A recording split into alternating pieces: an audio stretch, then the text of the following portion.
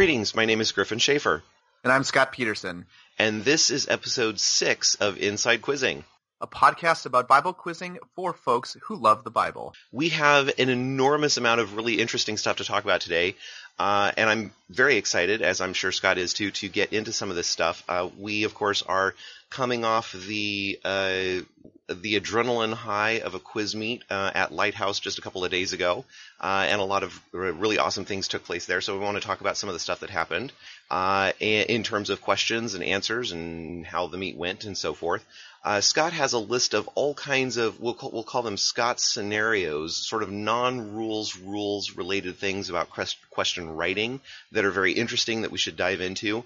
And as promised at the Lighthouse meet, at least in my room, in room 3, in our rules corner for today, we're going to be talking about the infamous and highly not known about until just a couple of days ago, inverted deity rule. We've talked about the deity rule before, but we haven't talked about the inverted deity rule because it doesn't exist yet. And I'm going to make an impassioned plea that it does come into existence because of something that happened in my room. I think it was on Saturday is when it took place. But anyway, we'll get through some of that. And then, of course, through the rules corner, a few additional questions. And we want to talk about quiz mastering. What does it take to be a good quiz master? What are quiz masters required to do? What makes a good quiz master versus an okay quiz master? And talk a little bit about Great West question type requirements. And hopefully we'll be able to get through all of that stuff in the time allotted for the podcast today. So, Scott, I'm assuming you had a similar experience to me at Lighthouse. I thought the meet went extremely well. It went fantastic. I'm always very happy when everyone does what I'm expecting them to do, as far as all the volunteers and officials, and that happened again at this meet. Lighthouse is a wonderful facility, and they've got some interesting requirements as a facility because we're able to use their sanctuary for half the meet, but then for the last half, we've got to move Quiz Room 1 to a different room, which is a little bit of a wrinkle. But in past years, there's been the added wrinkle of the worship team beginning their practice with heavy kick drumming at about, I think, 4 o'clock sharp. And so we were kind of rushing to get under the gun, and it seemed like we always would have finals go more than 2 quizzes, and we'd be in the middle of quiz 2 or 3, and then the heavy kick drum would launch from right above our heads. And we did not have that this meet. So that was great that the worship team was practicing, I think, much later in the evening. But it's always an interesting aspect of quizzing at Lighthouse, but everything else about their facility is absolutely amazing. It's a giant facility. Everything is very modern. They've got wonderful Wi-Fi. The rooms are spread out. The quizzers have a place to burn off energy and be super loud that doesn't affect the quiz rooms. So it's pretty much the ideal place for a meet. Yeah, I think it worked out really well. In particular, I think the hosts did a fantastic job. I always feel really guilty, as a quiz master. Hosts will prepare some nice little edibles for us on our table. And of course, as a quiz master, I look at that stuff and I think, oh, this would be really awesome to eat, but I can't take a single bite of it because I'm going to start salivating, and that's going to ruin my quiz mastery, I suppose, if that's a thing. And so, I'm sitting there looking the entire quiz meet at this beautiful tray of stuff that Lighthouse folks put together for me, and lamenting that I can't actually eat any of it. The most that I can do is consume cups of water, which of course they provided and were quite yummy. But I really like the layout at Lighthouse. I like how downstairs in rooms 2, 3, and 4, we had that hallway that sort of separated our rooms from sort of the cafeteria area, the fellowship hall, I think is what they call it. And that was nice because it at least for most of the quizzing, certainly all of the quizzing on Friday and half the quizzing on Saturday, folks didn't just hang out in the hallways right in front of the room, and so that kept the noise down considerably. Definitely. Back on the food, I always try to scramble for some food as soon as I'm done quiz mastering for the evening on Friday, but it's usually a rush to get it before the hosts come and put it away for the evening, and I was able to make myself a plate of muffin and satsuma and candy before I left. Ah, very nice. I ended up pocketing a couple of the cookies for later, but that was about as good as I could do. I was telling my scorekeeper, answer judge Lawrence, was in my room this last meet, and I was telling him, please eat, please consume this for me, because I can't. I have to live vicariously through your stomach. So part of your duty as an answer judge and a scorekeeper is to consume the really awesome food that the hosts are providing for us. Definitely. Well, I don't know how things were in room one for you, but for me, we still had a little bit of a problem with the, don't enter and exit rooms during a quiz kind of rule. It wasn't so bad on Friday, but towards Saturday, especially towards the afternoon, I started noticing a lot of folks entering and exiting even during an answer. Like there'd be a quizzer jumped in the middle of an answer or something, and I'd hear the door open and close, and it was pretty frustrating. I'll continue to announce and request and plead that people don't do that, but it started to get a little bit frustrating, at least in room 3 for me. How was it in 1? It was pretty good in 1, especially during prelims in the beginning of the bracket on Saturday, because room 1 up in the sanctuary was a giant room, the doors were near the back, and the doors made almost no noise. So even if someone was entering, they both weren't exposing the room to noise in the hall outside or the lobby outside, and there wasn't noise from opening or closing the door. So for all I know, people could have been entering, but I had no idea on Friday and the beginning of Saturday. But then later on Saturday, once we transitioned the room downstairs, the doors were quite loud when they clicked shut, and there was some going in and out, but I don't know if I've gotten accustomed to it or I zone it out or whatnot, but I'm able to adjust how I'm reading the question so that I make sure I'm not hitting the question beginning right as there's a big noise happening, but there are times where I kind of have to restart the question because of a noise. That happened. I know how frustrating it is when you're a quizzer, and I've definitely had challenges as a quizmaster because of noise, and those are always really, really tough to arbitrate on because you're left to decide how significant was the noise? Does it warrant tossing out the question? Is this an enterprising quizzer who's trying to get an error tossed out on a somewhat technicality, or was it truly a unexpected noise? I remember one meet at North Seattle Alliance where the quizzer was answering, and then there must have been an adjoining type kitchen from beside the stage, but a giant pile of like tin plates fell on the floor while they're answering a question, and I did decide to throw that question out because it was quite unexpected and surprising. Yeah, there was one question in my room where I very nearly tossed it out. The quizzer ended up getting it. I believe they got it incorrect, and I think it was one of those things where you could tell they just really didn't know the answer. It wasn't like they were in the middle of answering and got distracted, but we had a baby in the back who, you know how babies are, they're completely fine, totally quiet, everything is wonderful, and then out of nowhere they just decide, I'm going to scream, and they go from 0 to 10 instantaneously. And I mean, I can't fault the parent for that. I mean, they were trying their best, and they exited the room as quickly and as quietly as possible. But that definitely, the baby outburst happened in the middle of somebody wrapping up an answer, and I contemplated for a moment about tossing the question, but I didn't feel it was met that sort of arbitrary subjective threshold.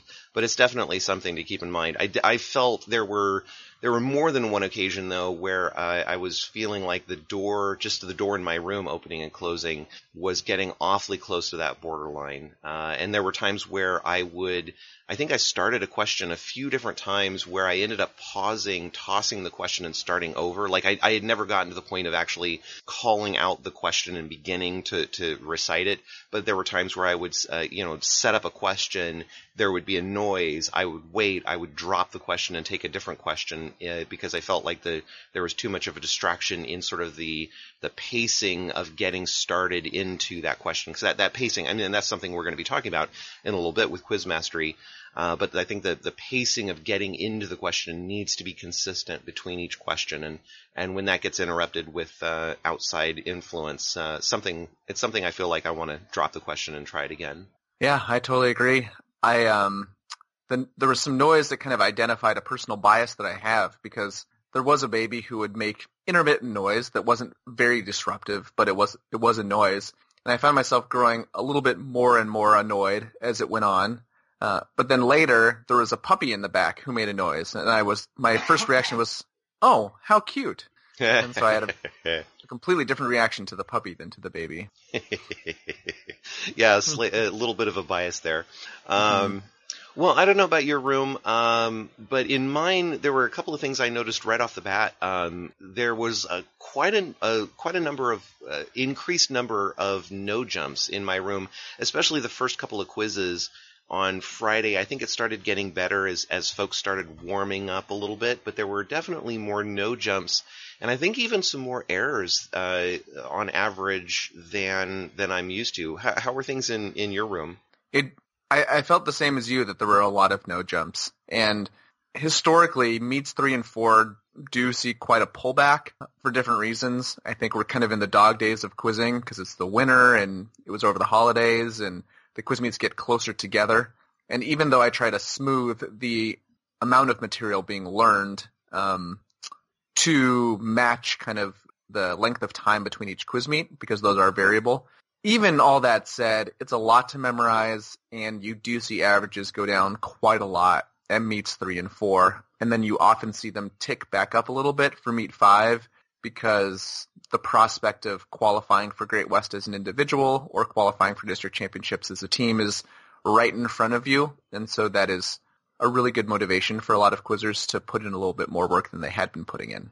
Yeah, and I mean, and you know, for folks out there listening, quizzers who are out there listening, you know, take to heart the fact that now is a great opportunity to toss a couple of additional verses into your long-term memory, because there are, you know, I think some additional opportunities to be able to get questions.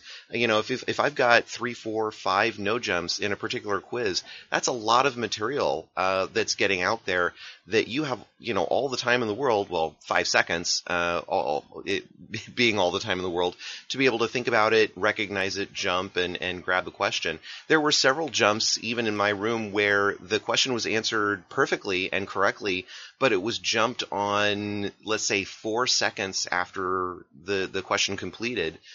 Somebody jumped and got the question. So there's a lot of opportunities that are out there. If you just, you know, in these upcoming chapters, 8, 9, 10, and so forth, just grab a few extra verses and shove them back there. I couldn't agree more. And thinking about Meet 5, we have roughly 20% of the material to go, but half the questions are going to come from that 20% of the material. The first 80% of the material are going to be the other half the questions. And so the quizzer that really works hard on the new material should be rewarded. And adding on to that, now, Griffin, do you happen to know how many points a quizzer gets for a correct question? They get 20, I think, right? 20 points. So that's 20, a decimal, and then 00, right? Yep. So that's kind of a lot. Do you happen to know the amount that quizzers 18, 19, and 20 are separated by in their year-to-date average? I do not, but I have a feeling it's a very tight number. It happens to be 0.01. Wow. And so there are minuscule differences, and that's just one example of 18, 19, and 20, but there are minuscule differences between many, many quizzers, and there are similarly minuscule differences between teams, where a team that is just out of district championships may only have to do one spot better than the team in front of them to pass them and move right into district championships. And those realities are also, you know, all throughout the different teams. And it's not intentionally set up to create drama, but it is intentionally set up to reward the quizzers and the teams that work hard as the year continues to move on and as more and more material gets added, because it's difficult. It gets more and more difficult. Yeah, yeah. And so, you know, naturally the rules are structured in such a way, or the statistics are structured in such a way as to reward, you know, increased effort towards the latter part of the year. And I mean, and it's a way to squeak out just a little bit more and make some significant progress, even from just a small additional bit of effort. Just a couple of extra verses can make all the difference in the world. And speaking of kind of squeezing out just a little bit of an extra advantage here and there, I wanted to talk a little bit about challenges. I've noticed, you know, I took several years off from the quizzing program, came back last year and Quizmastered last year and Quizmastered this year, and I've noticed I mean, it could be my memory, but I don't think it is. I've noticed that there's quite a bit less challenging than I've experienced in years past. And we've talked about this in, previous episodes, I'm pretty sure. But I wanted to encourage folks, captains out there, don't be afraid of challenging. You might even want to consider, this may sound like a crazy idea, but it may not necessarily be a bad idea to set a goal of at least trying to challenge at least once per meet, right? Because, I mean, a single overruled challenge in a quiz does not count against you. And if you're doing it politely and respectfully, I don't think it's such a bad thing. I think, maybe get in the habit of trying it out a little bit. I'd certainly encourage folks to try to challenge properly. Don't just sort of stand up and start blabbering on about things. There's a certain sequence and a way to do it. But I would certainly encourage every captain out there, or co-captain if your captain happens to be, quizzed out or subbed out or something like that. I mean, if they're quizzed out, they're still on the platform. But if they're subbed out or something, then feel free. But this idea of get yourself in the habit of being a little bit more open to the idea of challenging. It's not, I want to counter the notion that it's disrespectful. I think there's different ways to challenge. I think there is absolutely a disrespectful way to challenge, and I'm not advocating that. I'm really advocating for the, if you're going to go up there and do it respectfully, I think absolutely try challenging and practice at it. I'd kind of walk through a little bit about how I think a challenge should go here. So, like, if you think something is a little bit questionable, like if you're sitting there and you're listening, you're paying attention, a ruling comes down and you're kind of like, oh, that's weird. I don't know if I agree with that. Immediately stand, right? You don't have to say a word. Just stand, if you're the captain, that is, or if you're acting as captain for your team. Just stand, maybe take a step forward or something like that, a step towards the center. If you're in room 1 and there's a mic there, you don't have to go to the mic, but you can kind of take a step toward the mic or something like that. But the biggest thing is just stand. You don't have to say a word, and just kind of think for a moment. Take a second to think about it. The quizmaster will see that and will stop. I certainly in my room, I'm not going to make a sound. I'm just going to give you all the time that you want to stand there and think. And then when Griffin, what's that? I had a case where a quizzer did stand up to challenge, and I didn't notice them. Okay. And right before I went to kind of start talking about the next question, the quizzer said, may I challenge? And I was very, very happy that they did. They felt confident enough to make sure that I knew that they wanted to challenge, and they knew that I hadn't noticed them, and I was happy, because if I had announced the next question type, I probably wouldn't have been able to allow them to continue with their challenge. Yeah. But they had already been standing, and they were looking right at me, and then they jumped in verbally when they saw I hadn't noticed them. I thought that was really good. Yeah, absolutely, absolutely. And that's sort of the thing that you do is when you're ready, or even if you're not ready yet and you're worried Scott's going to continue, jump in and say, "May I challenge?" or "I'd like to challenge." I kind of like how there's this the request of "May I challenge?" It's kind of a nice, polite thing of doing it, but you really don't have to be that polite. Even you can just say, "I'd like to challenge," or something like that. The quizmaster is. I guarantee you the quizmaster is going to be excited about this. The quizmaster is going to be like, yes, cool. May I challenge? Yes, absolutely. Then at that point, if you need even more time, go ahead and pause, right? If your ideas in your head are still not totally structured, it's okay to, may I challenge? Yes, absolutely. And then just stand there for a couple more seconds. That's totally okay too. Because there's no 30-second timeout for your challenge or anything like that. But then when you get to the point of your challenge, I think there's 3 things that need to come out of your mouth. Number 1, say what happened from your point of view.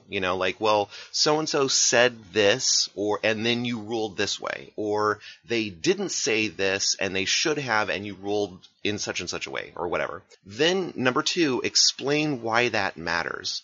And it could be something like you don't have to quote the rule book, but you could make reference to certain things in the rule book. Maybe, I think, and you can also not be right. You can say, or not be sure. You can say, I think they said this, and I think the rule book requires that, or something like that. that's all acceptable. Just sort of put that into the context. So number one, say what happened. Number two, say why it matters. And then number three, say what you think should happen. Now, none of this is written in stone. The quizmaster is going to make up his or her own mind about what needs to happen. But go ahead and throw in there something about how you'd like it to be changed, how you'd like things to be rectified. I think that you counted them incorrect. I think they should be counted correct, or vice versa. Or, you counted them correct, but I think the question should be thrown out, or, whatever that happens to be. I think those three components are a nice sort of mental structure to get you through the challenge. And that's really sufficient, I think, to issue a challenge. I don't know, Scott, anything you'd like to add there, or something that I've missed? Well, going right to how you ended there, one of my biggest pet peeves when a Quizzers challenge is, let's say I was deliberating on an interrogative question, how to rule. The quizzer had said lake, and the text says sea, or something like that. And I was like, I don't know. And then I said, you are correct. And a quizzer gets up to challenge, and they say something like, the quizzer said lake, it should be sea in the material, and I think they should have to say sea, so because of that, they should be incorrect. And my response is, in my head at least, is always, I was deliberating over the exact same thing. You have to tell me why you think these two scenarios are different enough for me to change the way that I've ruled. Like, you're in convincing mode now. Now, there definitely are cases where you are challenging and bringing something to the attention of the quizmaster that they did not notice, right? Or that they did not do correct. But in a lot of these judgment calls about, did the quizzer give me enough of the information to be counted right on an interrogative? Or did they say too much from a different context that would take them out of context, that are truly judgment calls? You need to really convince me and tell me why you think they said enough information that put them in a different context, or why they gave all the information necessary to be counted correct. And so make sure that you are in, convincing mode to prove that to me. And kind of in the same vein, I think it is really important to add what you think should happen. So, for example, if after 10 seconds a quizzer had said something and I ruled them incorrect, and there's a challenge saying that I don't think that what they gave you was incorrect, it's helpful for the quizzer who's challenging to acknowledge that you called them incorrect after only 10 seconds. They still had time left to answer.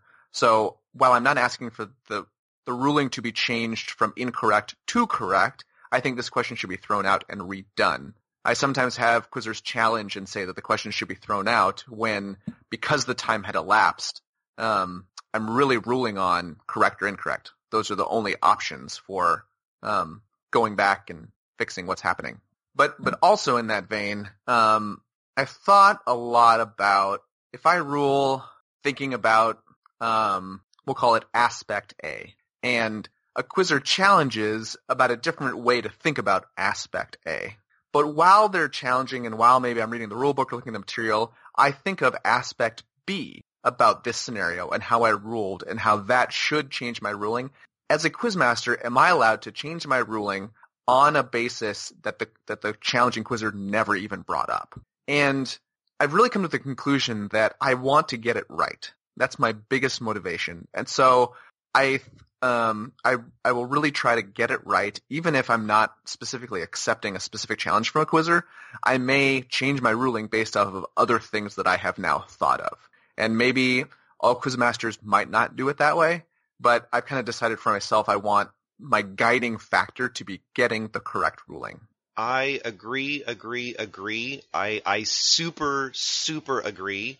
And that is exactly the same thing that's going on in my mind. I want to get it right. I want to get the ruling correct. And I want it to get to a point where I know that if a similar situation happened in a different quiz, I rule the same way. I want the rulings to be universally consistent as much as possible. And so, absolutely, if somebody challenges on concept 1 and I discover concept 2 that's totally different, that changes the ruling or would cause me to change the ruling, I will absolutely just latch on to concept 2.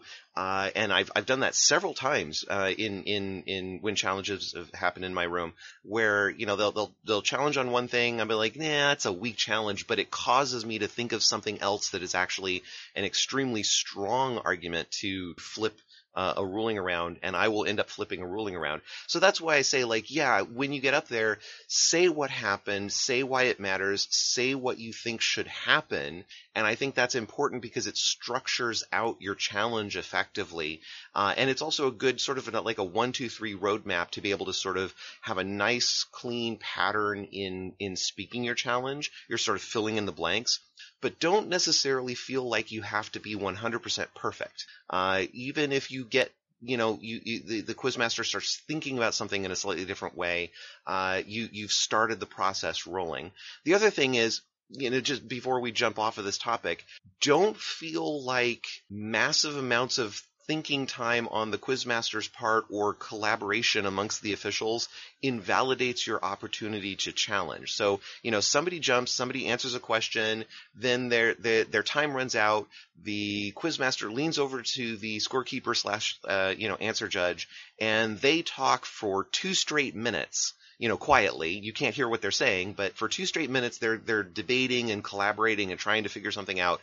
And then the quizmaster issues a ruling. Don't feel like they've discussed everything, right? Like, if you think their ruling is incorrect, stand up and express yourself, right? There's no really no harm in doing that, unless you've already had a single overruled challenge already. But given what I've seen so far with the sort of the lack of a lot of challenging going on in quiz, I really think you do yourself and your teams and really quizzing a favor by getting up there and issuing a challenge. I totally agree. Now, Griffin, is it okay that I have many, many more thoughts about challenging? I'm sure you do have many, many more thoughts about challenging.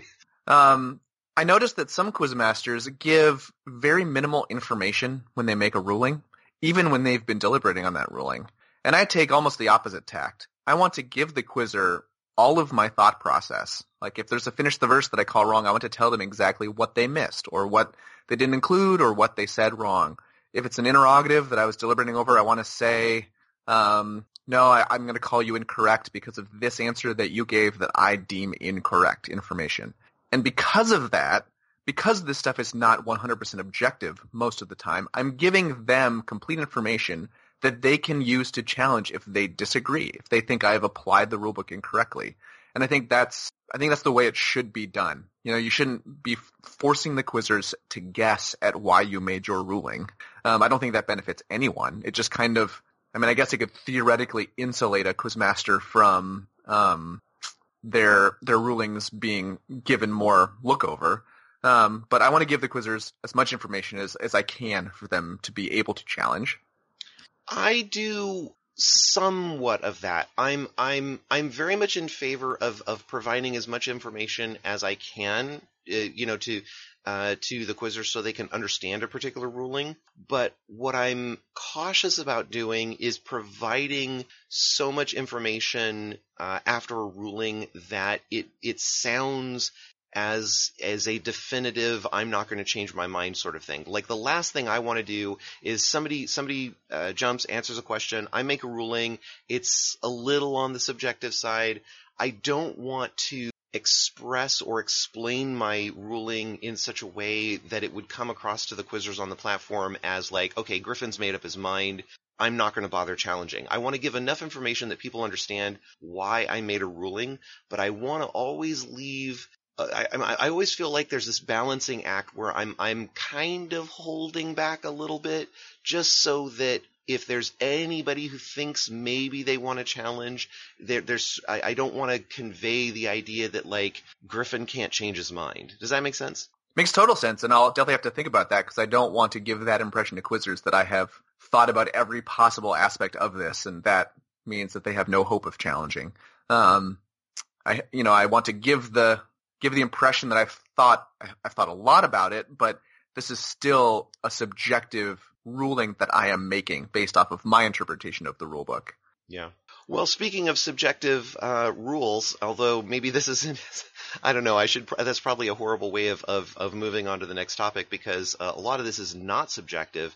It's actually sort of important, kind of nitpicky stuff in the rules that can really kind of be interesting to go through. But this, I don't know.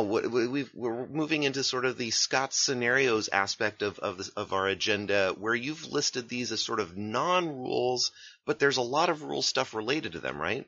There is. And so every meet, as I'm asking questions, I run across questions that are invalid, poorly worded, have kind of a weird amount of information in the answer, or any of those aspects that would cause me to mark them and revisit them. And so I'm just going to start going through them here. The first one that these are questions that you recited in your room, but then or skipped or you encountered them, marked them as being kind of on the edge, and that's sort of the criteria for them going onto this. Kind of. There's actually a million reasons that they could make it onto this list. It could be there was wrong information. The reference is wrong. It had a wrong answer. It had a typo. That could be one scenario. Another scenario is I think this question is invalid as written. Like, it's not a multiple answer, it's an interrogative. It's not an interrogative, it's a chapter reference. So that would be straight up invalid. There are some questions where, I said they went and saw whom, and the answer is Peter, and then Peter said hello to the rest of them. And after reviewing it, I'm like, well, the answer is Peter. I don't think the rest of it is really required as an answer to this interrogative. And so I mark it because I'm going to go back and remove that content from the answer. Or maybe the specific way that a quizzer answered a question and the material that they gave me was kind of a new situation in my head, and I had to take a pause about how I was going to rule about it. So those are just some of the scenarios that might land a question on this list. All right, cool. So what's the first one that you've got here? First one is I had a multiple answer from 2 Corinthians 5:11 and the question was plain to what? And my two answers were God and your conscience. And I caught this one before I asked it because I don't think it's either clear or correct to write plain to what, where one of the answers is God, which is obviously, well, I'm going to say obviously a person. We can put aside the crazy theological implications for now, even though we will revisit those later. But this is one that I really wouldn't write because I consider God to be a person, and it's most clear to quizzers when the interrogative used when the answer is God is a who. But I was wondering, would it be too tricky to write plain to what as an interrogative with the answer being your conscience, as well as plain to whom as a different interrogative with the answer being God? What do you think, Griffin? Well, I know some people are very hung up on the interrogative word being absolutely correct. And I would agree God is not a what, God is a who. Your conscience is a what. So the what versus who or what versus whom is, it definitely makes the multiple answer here in this particular case a little bit messy. I think for me, plain to what is, I think that's a reasonable question, even though it definitely is a little bit uncomfortable and a little bit squinty when one of those is God and it demands a who. But again, I don't know that I don't feel like the interrogative word of a question is something that's necessarily challengeable. I think it's a placeholder. The what, who, when, where, why, these sorts of things. I think it's just a placeholder, and we certainly want the placeholder to make sense, to flow. But to kind of take this a step further, could you write the question plain to whom and what? Unfortunately not. You probably could in some other denominations, rules, structure, but we cannot. We can only add that interrogative word into the verbatim material in one spot and no other changes. Yeah. And I've definitely wanted to write questions that are like, he went to Macedonia when, why? Or something like that, because it flows perfectly in the material, but we're just not, it's not going to be expected of the quizzers. But I think it's interesting, and I do agree with you that oftentimes what the specific interrogative word isn't so consequential. But it kind of leads nicely into this next scenario, which is an interrogative from 1 Corinthians 1:21, where the interrogative is at the front, where it can be very consequential because there are far more who interrogatives at the beginning of a question than what interrogatives. And especially if you're talking about a multiple answer list, a quizzer who's studied a list of multiple answers that start with the what interrogative, those might be key on the very second syllable, whereas ones that start with who might be key much later. But this question is, who did not know him? And the answer is the world through its wisdom. And this is kind of a tough one where obviously I would, like in the last example, I don't think plain to what with the answer being God is a valid question. I would consider that grounds for a challenge. But in this case, who did not know him? The world? I think that works as either a who or a what. I wouldn't call either of them invalid. But I was curious which interrogative word you think would be most clear to most of the quizzers, especially since it's showing up at the beginning of the question. For me personally, I'd call it a what, because the world it's a thing that's populated. I mean, it's you could almost call it the society, the culture, the civilization is sort of similar to the concept of the world, and so in that, I definitely think it's a non-person object. So a what feels a little bit more right to me. But that being said, I agree. I think who would be, I would say, equally valid. Makes sense. I'm actually going to skip the next one because I think it's not too interesting. But I think it's incredibly interesting, though. I mean, we can do it quickly. All right. Chapter reference on 1 Corinthians 6:3, judge whom, with the answer being angels. And I just posed the question, is judge what better or is judge whom better? Even though in this case, as a quizmaster, I would accept either that the quizzer gave me. But I'm just curious, Griffin, what do you think is a better one? Yeah, I would accept either one, and I very much think angels is a what. Now, if you're talking about a specific angel, or like, a specific set of angels, then who might be better? But if it's just angels, then it would be the same as, Romans or something like that. I think, well, okay, now I've changed my mind again. Would I say Romans is a what? Okay. Well, okay, maybe I'm I'm back on the fence again. I'm back on the fence. I without thinking about this too deeply, I really wanted it to be a what, but now I'm not so sure. The interesting thing about a lot of these questions is I haven't looked at who specifically wrote them. I have about 4 or 5 different writers of questions involved in my set. And so it's not necessarily that this is the way that I wrote it when I was just going through quickly. But it was the way that someone wrote it, at first blush, which is interesting. Yeah. So this next one is an interrogative from 2 Corinthians 7:5. We were harassed how? And I had it just written as we were harassed how, with the answer being at every turn. But the text says we were harassed at every turn, conflicts on the outside, fears within. And so when I saw that, and the quizzer had actually continued speaking, and I often won't jump in to cut them off once, even though they've given me everything they need to be correct. I like them to quote more material. But when I thought about it, I think that we were harassed how, is a single answer at every turn. And that conflicts on the outside and fears within are merely a clarification of that single answer at every turn. But I think you could write this as a multiple answer. We were harassed at every turn how? And then I think that would be a multiple answer. What do you think? Yeah, I completely agree. I would even say it is possible to look at this and think that conflicts on the outside, fears within is actually not necessarily directly related to harassed, but more of the but we were.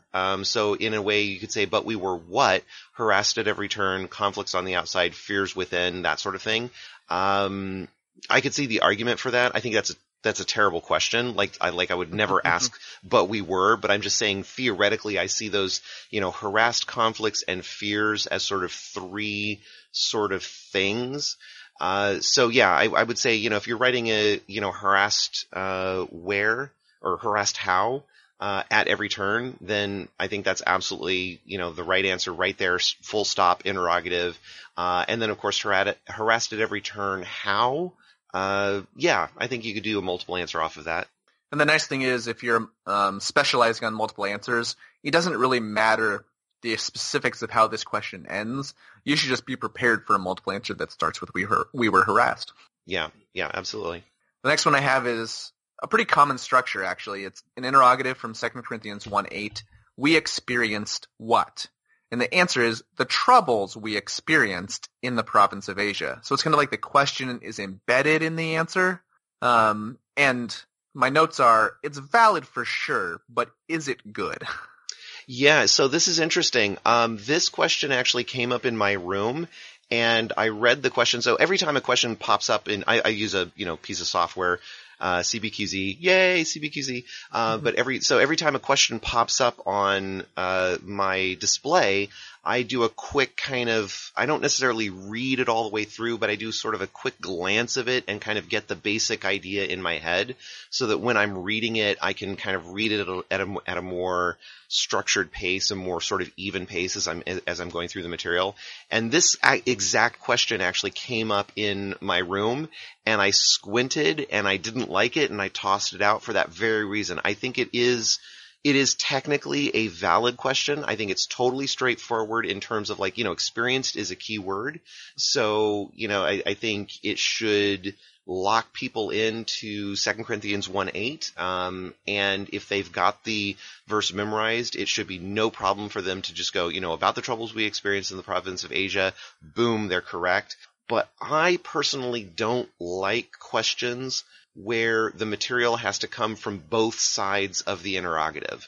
I want a question to sort of flow. So, my favorite question of all time is with the interrogative at the end, and essentially you're starting in on a quote, you end with an interrogative, the quizzer just picks up at the interrogative and fills in information, and if they just start there and quote to the end of the verse, they are going to get the question right. That's my most comfortable type of question, and sort of my next most comfortable question is where the interrogative is in the beginning, a who, what, where, when, why, or something happened. And then the quizzer just sort of supplants or pushes information to the beginning of the question to be able to answer it. But I really don't like where quizzers sort of have to split up their answer. They have to kind of hunt and peck around in a verse. And this is sort of where, we've talked a little bit about this before, where, what I call split multiple answer questions, which are completely valid. They're legal in every respect, but, just Griffin doesn't really care for them, and I kind of bristle a little bit about it. So in this particular question, I think it's completely valid, but I'm just not a big fan. Got it. Let's see, continuing on. Oh, goody. We've got a chapter reference from 1 Corinthians 8:4, an idol is what? And the answer is nothing at all in the world. And my question is this invalid because of the new a question is invalid if the question is not answered rule? Which is meant to be kind of for the, if the phrase was an idol is not good, and you ask the question, an idol is what? Well, the answer is not good. It's not answering what the idol is. It's answering what the idol is not, and the valid question is actually an idol is not what? So here's a case where it's not that specifically, but it is kind of a quote-unquote negative in the answer. What do you think, Griffin?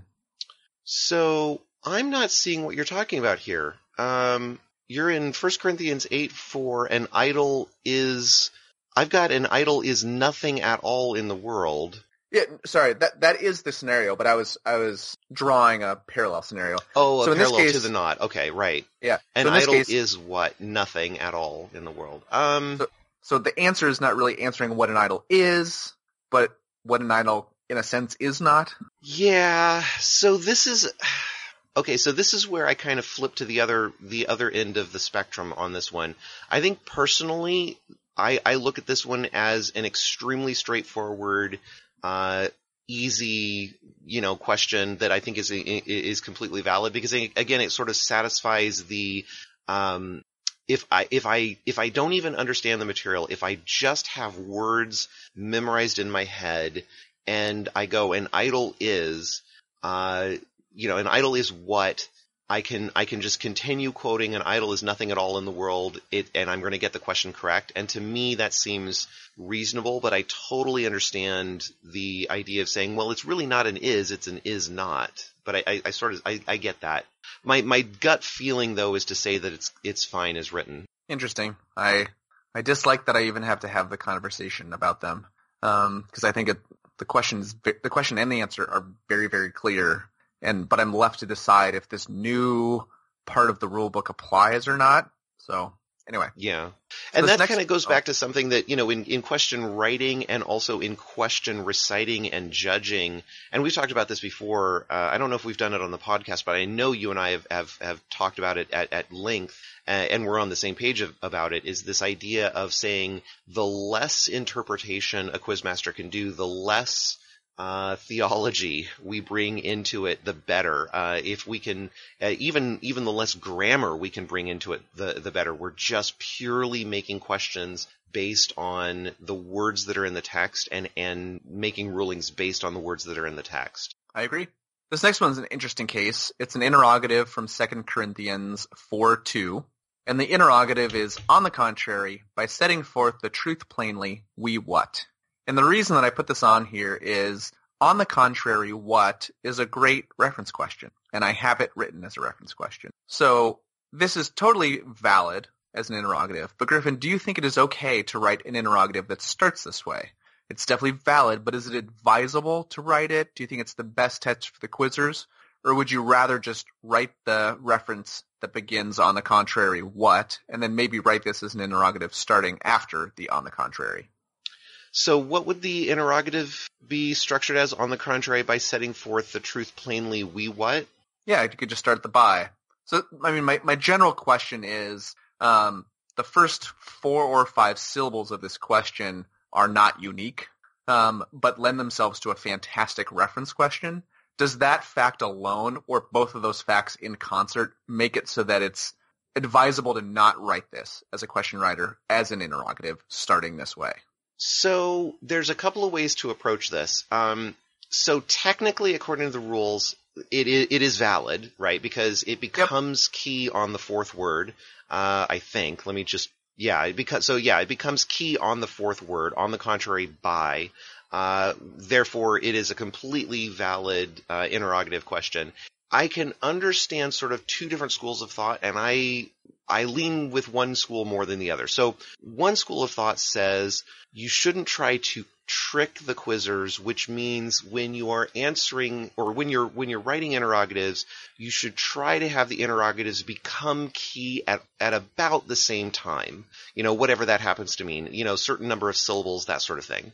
I wouldn't say that those things are mutually exclusive, though. True. I agree. And that's so the opposite, the other school of thought, which by the way is the school of thought that I belong to, says no, you should write your questions in the widest possible, legitimately valid and not confusing way, right? So on the contrary, by is not at all confusing. It's extremely straightforward. It follows the Griffin preference of start some words and end with an interrogative, and then if you can continue quoting, you get the question correct. All of that sort of satisfies. It just so happens that it becomes key on the fourth word or the, on the contrary by, so the sixth syllable, which is pretty late in the process, right? So. Yep. To me, I think having that variety is important because I don't want quizzers getting into the habit, especially like if I've got some, potentially internationals bound quizzers at a district level, I don't want them getting used to the idea that they can jump on the second or third syllable and pretty much always have enough information to be key to answer the question. I want them to be thinking along with the process of the material coming out. So I'm very much in that latter school of saying that it is both a valid interrogative question and I would say even advisable. Well, here, let me pose not a completely opposite thought. So I don't like to use how difficult a question is as a basis for whether I should write it or not. I don't want to side towards writing questions that are easier or harder, or side towards not writing questions that are easier or harder, per se. But I do strive to have every bit of the material tested via the best possible question. So it means that every bit of the material may not be tested by every single question type, but every part of the material is tested by some question type. And so in this case, I'm left to decide, is on the contrary what the best way, as a reference question, the best way to test this material, which would mean that I wouldn't also write a question starting with on the contrary as a different type necessarily. You totally still could. But I kind of compare it to, if but the fruit of the Spirit is what? Well, I'm not going to write an interrogative that is, but the fruit of the Spirit is love, joy, peace, yada, yada, yada, and what? And just leave one at the end. Even though that's perfectly valid, it flows. But to me, the best type for that bit of material is multiple answer. That's what I'm going to use to test the quizzers. And so that's kind of the question that I'm posing to myself here. What is the absolute best question to test the quizzers on this material? The best question type that fits based on how, the point of why question types originated in the first place, the best question type that flows, and all of that jazz. Yeah, I hear what you're saying. I think I would end up just writing multiple different questions. I think on the contrary as a reference, on the contrary by what or whatever. The lengthier question is an interrogative, and then I would definitely be adding things like, plainly we what, and everyone's what, by setting forth what, I think could be thrown in there as well. I think the key is testing the material and providing the opportunity to, the stronger I have the material memorized, the better I'm going to be at answering those questions. I definitely want to, have a wide variety of those questions, all of them being valid and fairly straightforward if I have the material memorized. Yeah, good thoughts. All right, what's next? Moving on, we've got a chapter reference multiple answer from 1 Corinthians 7:16, and the question as I've written it is whether you what, and just put aside for the moment, Griffin, that this is one of those split multiple answers. I'll try. But the answers are like whether you what, and the answers are will save your husband and will save your wife. So my question is, would you consider this to be too tricky, since the question that a quizzer could give me, and that flows actually better than the one that I've written, is whether you will what? And that one actually contains a unique phrase and would be invalid as a reference question and would be a multiple answer. Because I definitely, again, I don't want to use how difficult a question is as necessarily a basis for writing it or not writing it. But I also don't want to be overly tricky in the structure that I write these questions. Like this one, I definitely, you can tell I wanted to write a multiple answer, and it looks like I kind of wanted to write it as a reference multiple answer. Yeah. So whether you will what, to me, just seems like there's a lot of thoughts going on in my mind right now. So whether you will what, to me, is a valid multiple answer question on its own. It doesn't require a chapter reference. Whether you will is a two-word key phrase to 1 Corinthians 7:16. Only happens twice there. You could even add the word save in there if you wanted, although, whether you will save, I guess, your husband, your wife. But I think whether you will what is probably just a simpler, cleaner question. If a quizzer answered either of those two, I mean, now granted, of course, it wouldn't be a reference, so they wouldn't have to provide the question. But if it was a reference question, I think whether you will or whether you will save, both for me would be reasonable. I would accept either one of them, but I think I would just ask it as a straight multiple answer. I don't think I personally would write this question, but if it popped up on my screen as I'm quizmastering, I wouldn't have a problem at all just asking it as a straight multiple answer. I wouldn't either, and that's kind of what my question is. Like, is this too tricky as a reference multiple answer as it's written? Yeah, I don't think so.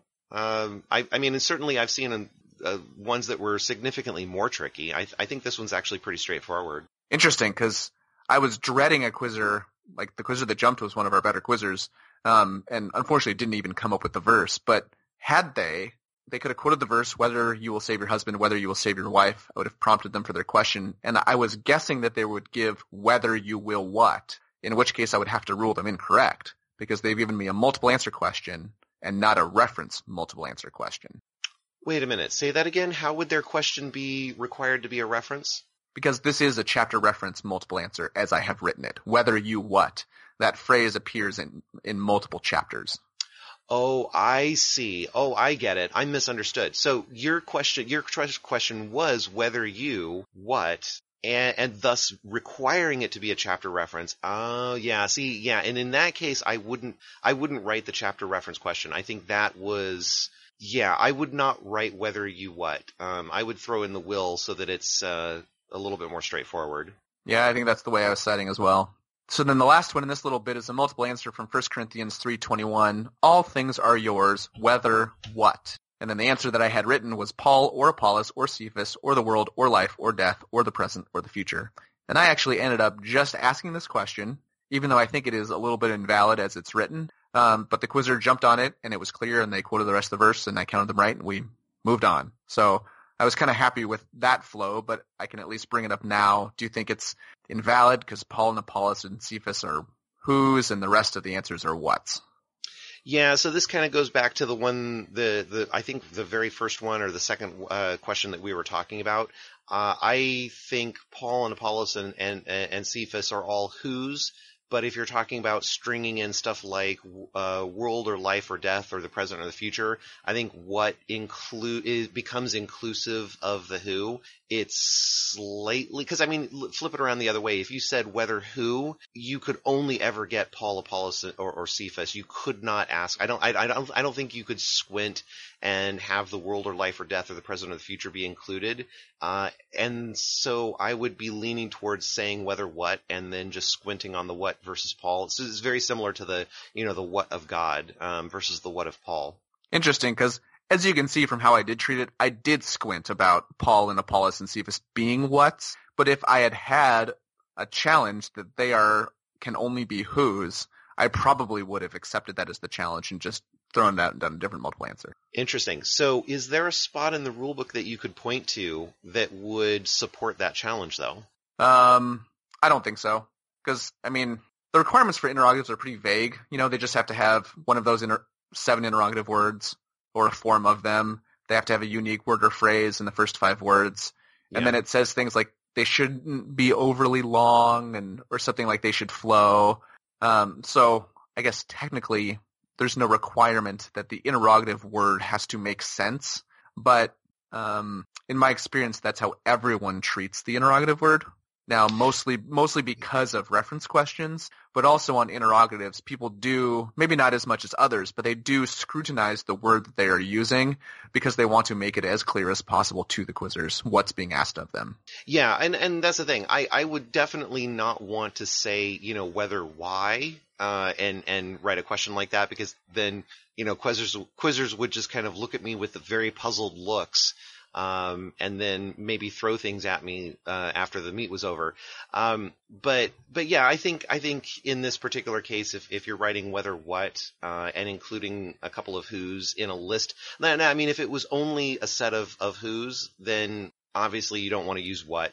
But if you're including some whats and some whos in a multiple answer, and you're saying whether what, I got to think that that's completely valid. I can't find anything in the rule book that would let me overrule that decision. Interesting. And I think I agree with you, but I still would feel, I don't know. It feels icky. It definitely feels icky. But yeah, I think it's interesting. I mean, I think we do treat the rule book as if it's not written, then it's not a rule. But there may be some cases like this where there's some sort of common sense that can prevail without needing it to be explicitly and verbatim spelled out as such. But that's also going against almost everything I believe about a rule book. But right, exactly. No, I'm very much of the opinion that if I'm going to make a ruling one way or the other definitively, then I have to be able to point to something in the rule book to say this is where this decision is coming from. So, if I'm going to be overwriting something, if I say whether what somebody challenges, I need to be able to point to something in the rule book that says this is what I'm standing on to make this decision. Otherwise, if it's ambiguous in the rule book or if it's not stated in the rule book, then I have to kind of go with sort of the, if you'll pardon the NFL analogy, the ruling on the field, so to speak. Yeah. Well, I think that finishes up this section. Well, yeah, and so we are going a little bit long, but I did promise folks in my room on Saturday that we would actually talk in today's podcast. And I know several of them are actually active listeners. So hi, everybody that are listening. That I promised them that we would actually get to what I've dubbed the inverted deity rule, which is not a thing. It's not real, but I am hoping that it becomes a thing. And so I'll just sort of describe the scenario, and then, yeah, Scott, I guess chime in with your opinion about this sort of inverted deity rule. So we've talked in the past about the actual deity rule, what's actually in the rule book, which is, if the answer in context is Christ, and a quizzer starts with God, they have the remaining 30 seconds to clarify to Christ.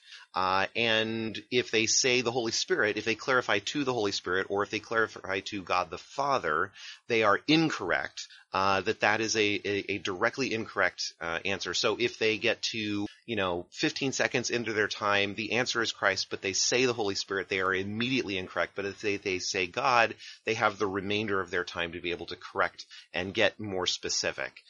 There's also another section of the deity rule that talks about specific titles of the deity, but that's sort of not germane, so I'm going to skip over to that. Well, what happens if that scenario happens in reverse? So this comes from 2 Corinthians chapter 1, verse 10. Who will deliver us again? And the answer in the material is God. But the quizzer didn't say God. The quizzer actually answered Christ. And, of course, I didn't count them correct or incorrect at that point. I just let their time continue. And within the 30 seconds, they corrected and they said God. Well, so at that point, are they correct? Are they incorrect? I mean, there's nothing, and this is sort of the thing about this supposed inverted deity rule, because the rule book does not explicitly explain that Christ and God are not synonymous. Like, you can't go from more specific to general. Then you have to basically look at the word Christ and the word God and say, well, is Christ fully God? And of course, now we're putting on our theologian hats, and of course, Christ is God. The Son is God, right? Filus est Deus, pater est Deus, but filus non est pater, and so forth. So, the Son is God, the Father is God, but the Son is not the Father and the Father is not the Son. So the idea of saying that, within that particular context of 2 Corinthians 1:10, Christ is technically not an incorrect answer.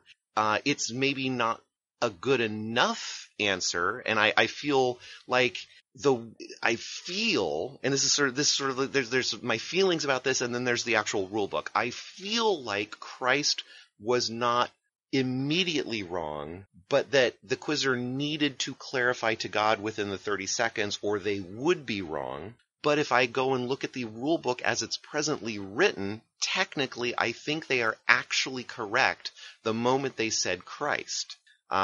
So it gets very complicated. And of course, I'm full disclosure here, I'm a theologian. I have a master's in theology, and my master's was based on a dissertation that was written on Trinitarian theology. So, this is sort of, my home turf here. But as a quiz master, I definitely don't want to put on the theologian hat. I want to put on just the words, the literal words of the text, and the words that come out of the rule book, and nothing more. I don't want to get into situations where I have to be interpretive as a quizmaster. And so, of course, this question made me feel extremely uncomfortable. So ultimately what I decided to do was toss the question, because I could not find anything in the rule book that allowed me to override anything. Like I couldn't find something in the rule book that let me judge the answer as being correct or incorrect. So I tossed the question and supplanted it with another one. That being said, Scott, what are your feelings about this non-existent, but maybe I hope does exist in the future, inverted deity rule? Yeah, well, unfortunately for our podcast listeners, you and I have already talked about this ad nauseum today. So a lot of my thoughts about it have evolved. But I think my first thought was that this is similar to a case where the answer is man and the quizzer says Peter or a specific name, and let's say that name is in context, or they may not be necessarily wrong, but I'd need them to give the less specific answer. And so in my head, that's what was happening here, because in my head, Christ is a more specific name for God. But unfortunately, when you really break down those two scenarios, they're different, because man and Peter are not synonymous. But in almost every way you can think about it, except the letters involved, God and Christ are synonymous. And it's an interrogative question, and the rulebook just has the basis for being correct is if your answer contains the information requested. And if we consider two words to be completely synonymous and have no difference in meaning or content, then we accept them as correct all the time for interrogative questions. And this, once you think about it, would seem to be no different based solely on what is in the material.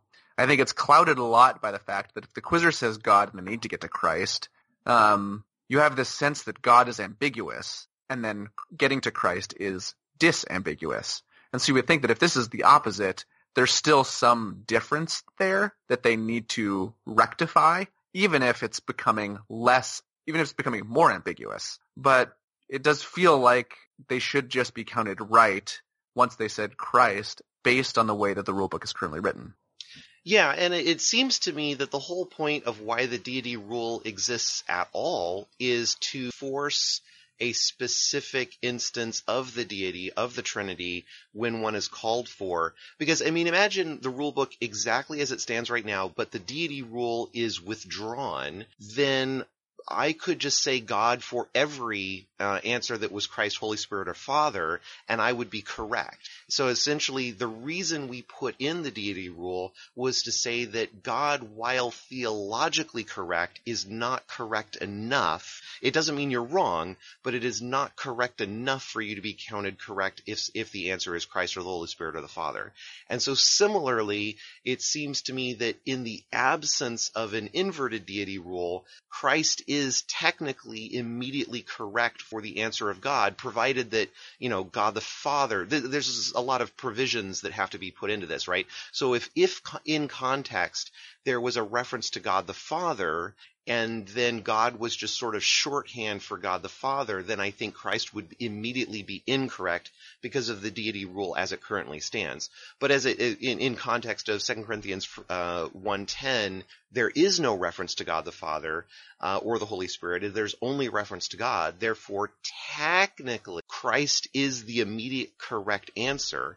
But I felt really awkward about that. I felt like that wasn't enough. I wanted the person to get from Christ to God, and that at that point I would be okay. And I don't know, I think you kind of came around to the same opinion then. Like, you wouldn't, technically Christ is correct, but you don't feel like that ought to be the case. Yep. And I think this is a scenario where you have to be very, very specific about the lens that you're looking at something through. Because when you start saying things like, I know that the Trinity is 3 in 1, but in this case, I want them to be different, it feels like, you might be after some theologically inaccurate case. But really the motivation is when we are forming a competition and a rule book for any possible scenario that might come up, you have to make decisions. And when you have a theologically tough situation like the Trinity, you have to make decisions about what's going to be accepted. Because like with all other proper nouns, we don't want to allow the quizzer to just cycle through guesses and not be incorrect. And I think that same desire was the reason that the deity rule was written in the first place. You can't just hop between persons of the deity, even if theologically they are equal in a sense. And I think if we desire to write an inverted deity rule, you would have to be very clear about that acknowledgement the same. Like, this is a desire for the quizzer to accurately demonstrate that they know the material, not necessarily demonstrate that they've adequately wrestled with the intricacies of the Trinity. Right. I would not expect a quizzer to wrestle with the intricacies of the Trinity before answering a question. So in terms of this sort of supposed inverted deity rule, what do you think we should do about this? Should we try to kick this up the ladder a little bit, or where do we go with this? I mean, this is one of those things where, I've been doing quizzing for I don't know how many eons now. It's the first time it's ever come up in actual answering or judging of questions. So I have a feeling like, I think there is a hole in the rule book that needs to be patched. But of course, once we spackle it in, it'll never happen again. Yeah, I'll probably raise it through some channels that I can. In the meantime, do we want to add an inverted deity rule for our district? Potentially. We can kick it over to the rules committee and see what they want to roll out. Yeah. Who's on the rules committee? Am I on the rules committee? If you are one of the 4 quizmasters, then yes, you are. Oh, that's true. I can't not be on the rule. That's a good point. I've been drafted. Very cool. So we're going to skip over these other rules corner things for the future, we Griffin? haven't actually. Yeah, we have a lot of really cool other things that we wanted to get to, including quiz mastering was actually something I thought was going to be really interesting, but we're a bit over time here, so we should probably actually close, and we'll kick over these additional rules and quiz mastering and Great West question type requirements in next week's podcast. So I guess that's a preview and a teaser for next week's podcast. But we're getting really good at this podcast thing, huh? Well, I don't know if we're getting really good or if we're just sort of faking our way through it, but it feels like we're getting better at it at least. So if you think that Scott and I are getting better at this podcast, please email us at iq@cbqz.org. That is IQ for Inside Quizzing at cbz.org. That stands for ChristianBibleQuizzing.org. And if you think Scott and I are not getting better and are just faking our way through it, please email us at the same email address and let us know.